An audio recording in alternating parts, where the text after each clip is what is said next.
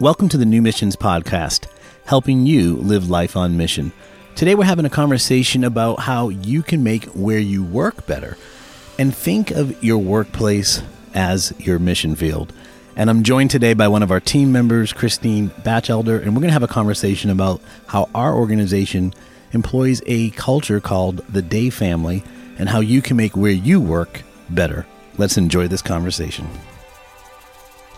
Thanks for joining us today. I'm Tim Dutellis, and I'm actually switching roles. I'm sitting on the other side to be interviewed. Normally, I'm interviewing guests and asking the questions, but today I have with me one of our team members, Christine Batchelder. Thanks for being with us. Thanks for having me. You're on the hot seat. How does it feel, Tim? It feels good. Well, you come with great experience. Your background is in journalism and television and media, so you're extremely well qualified for this. So I'm looking forward to us having a conversation on how we can live life on mission right where we are, specifically where we work. How may where we work be better because we're there? And I love the conversation, specifically because you really had an influence in my life, especially when we first met 10 years ago. It was right around the earthquake, and, that experience really shook us to the core. And I remember you always saying, your mission field is right where your 2 feet are. It may be Haiti, it may not be Haiti, but you can make a difference in someone's life at the grocery store, at your place of work. And you were so intentional about saying that to us.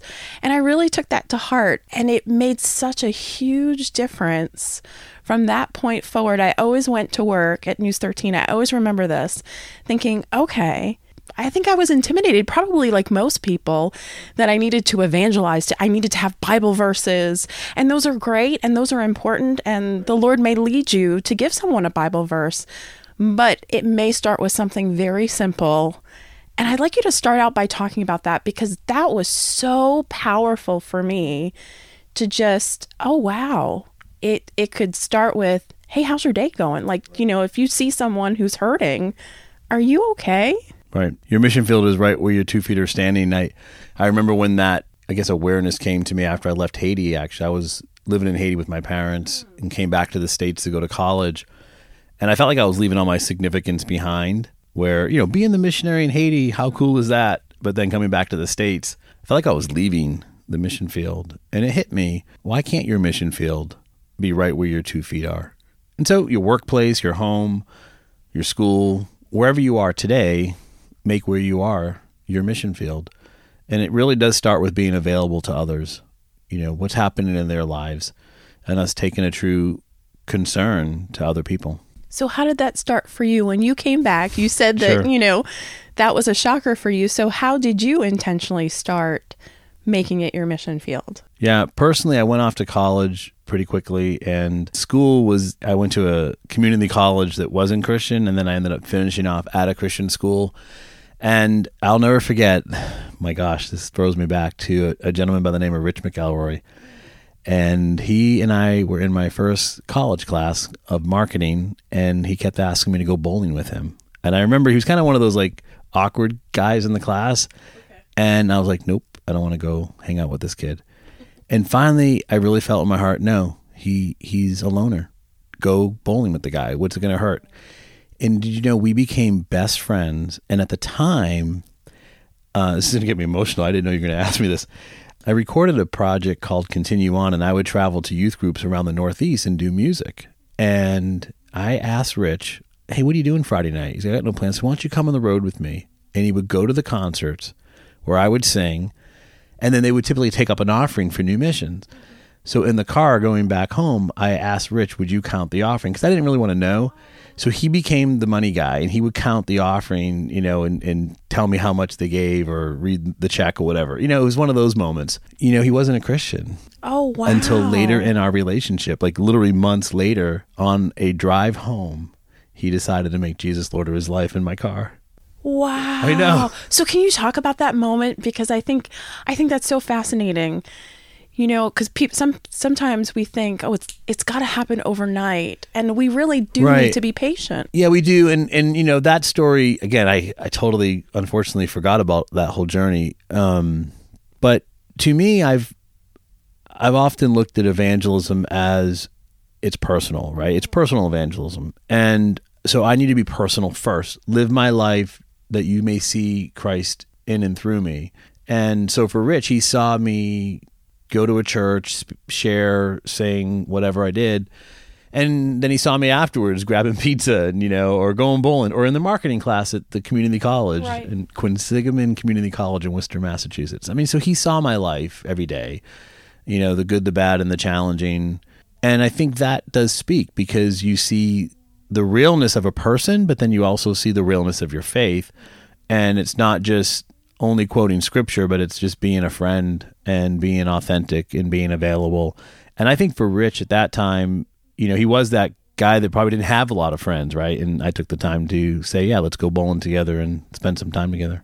So talk to me a little bit about, how can somebody in the workplace make it their mission? Yeah, so workplace environment really intrigues me, because we spend a lot of time at work, don't we? I mean, you're at home some of the day, but you're at work a lot of the day. And this podcast is dedicated to helping you live life on mission. And I think the question I often raise is, how can we make where we work better? And this is our mission field.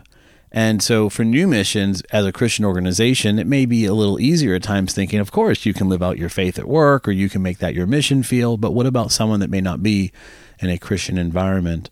And it really comes down to your personal values and what you believe and how you show that to other people. And I'm convinced, because I've had some conversations with some friends that work in, some mainstream environments that are challenging at times, and maybe some would even interpret as toxic. But reality is, even if you're not the boss or in charge, or you are designing the corporate culture, you can exemplify your own personal culture, your own personal values. So here at New Missions internally, we have some core values.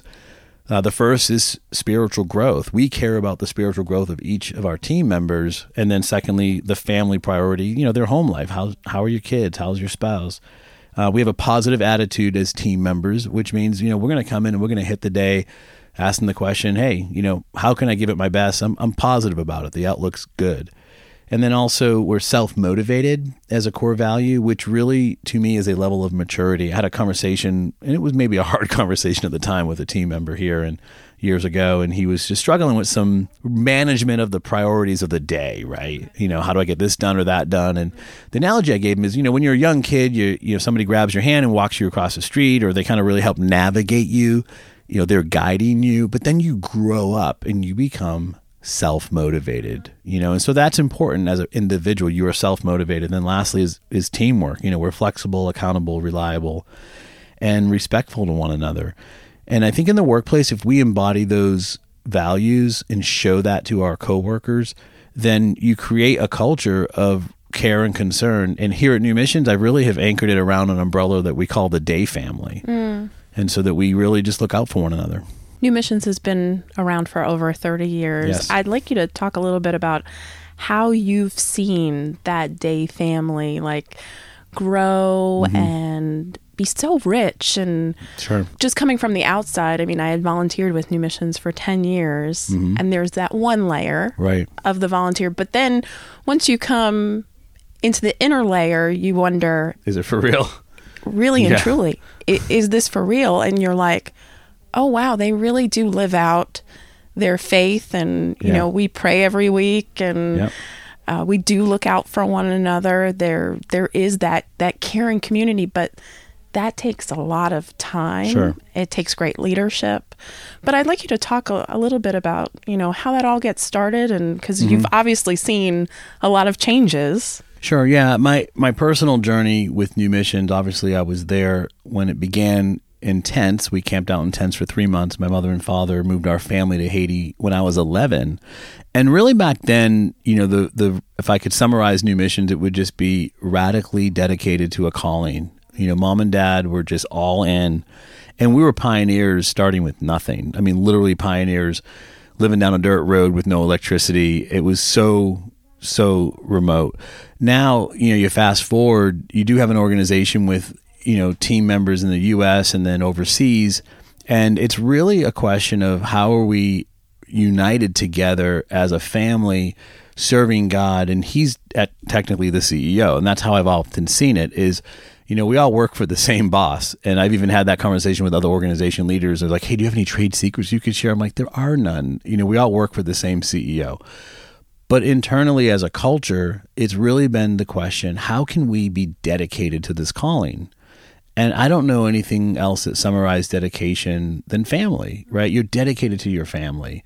If there was a crisis right now in Orlando, let's say a tornado touchdown or a hurricane was coming, the people you're going to run to care for first are your family, right? You're going to say, where's my family? And that's how I see New Missions as an organization. We care about one another like family, especially those that we serve overseas, especially the donors that entrust their support to us, and the team that we serve with side by side every day to fulfill the work. We're family. We're dedicated. But you mentioned something that I think is very important in the fact that really and truly God is our CEO. Yes. And it reminds me of the scripture in Galatians 5:22 through 23, where it says, but the fruit of the Spirit is love, joy, peace, kindness, goodness, faithfulness, gentleness, and self-control. When we put God first, when we have the Holy Spirit with us, yes, we should be living out those fruits of the Spirit, and they should spill out into everything that we do, from our work to our family. And that's the kind of the culture exactly that you guys have created. And, that's a great thermometer. If we're following Christ and he is technically the boss, then what we should exemplify is the values of him and us, which is exemplified through the fruit of the Spirit, which really embodies our day family and our culture. And ultimately, my encouragement to us, anyone saying, yeah, I do want to live out my mission field right where I work. What does that look like? Well, my boss is kind of a creep and I don't really get along with them. Here's the deal. You want to serve, Colossians 3:23, don't work unto earthly masters, you work unto the Lord. It's an inheritance from him that you're seeking. So the reality is God is your CEO. So give him your very, very best. Even if the boss may be problematic at times, you can still show the world, you can still show the workplace that you're dedicated. And then what they see through you is that fruit of the Spirit. And that does speak. In a way, your behaviors and your actions show everyone what you believe. And that is so huge. I remember that brings to mind, I actually had an incident where, I was working with someone who was not very kind. I was working at a secular workplace, and your human reaction is to react in a way that may not be so kind. But when you react in kindness, or you go out of your way to be kind to that person, it may be 2 months down the line, it may be immediate, it may be years down the line. But I remember a couple of years later, that person came up to me and said, I don't get it. Why were you, I was really a jerk to you. Why were you so kind? And it opens up the door to talk about your faith and why we believe. Right. And the world we live in now with social media, I think people know where you are on Sunday. They know you go to church, or they may know you're at Bible study, or they may know that you believe in the Bible because you share scripture. But then they see you at the office and they think, do they really? Do they really believe? Do you really show what you know? And I think that's where we can make where we work better, by really role modeling the values of God's scripture through the fruit of the Spirit, as you mentioned. And then for us as a day family, it's just being dedicated and concerned and caring for one another. So if people have never done this before, but they're like really encouraged, right, and they're like, wow, I really believe in this. I want my work environment to be better, right, because of me. How do they go about doing that? Obviously we work in a Christian organization, sure, but if they work in a secular organization, how do they go about tangibly doing something like that? I would encourage first to ask the question, for those that are near you in the workplace, do you really know and are concerned about them as a person, not just the projects or the tasks? Because we tend to measure people in work environments by tasks. What project are you working on right now?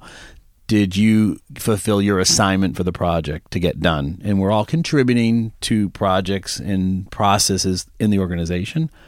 But what about the person behind the project, or the person behind the task?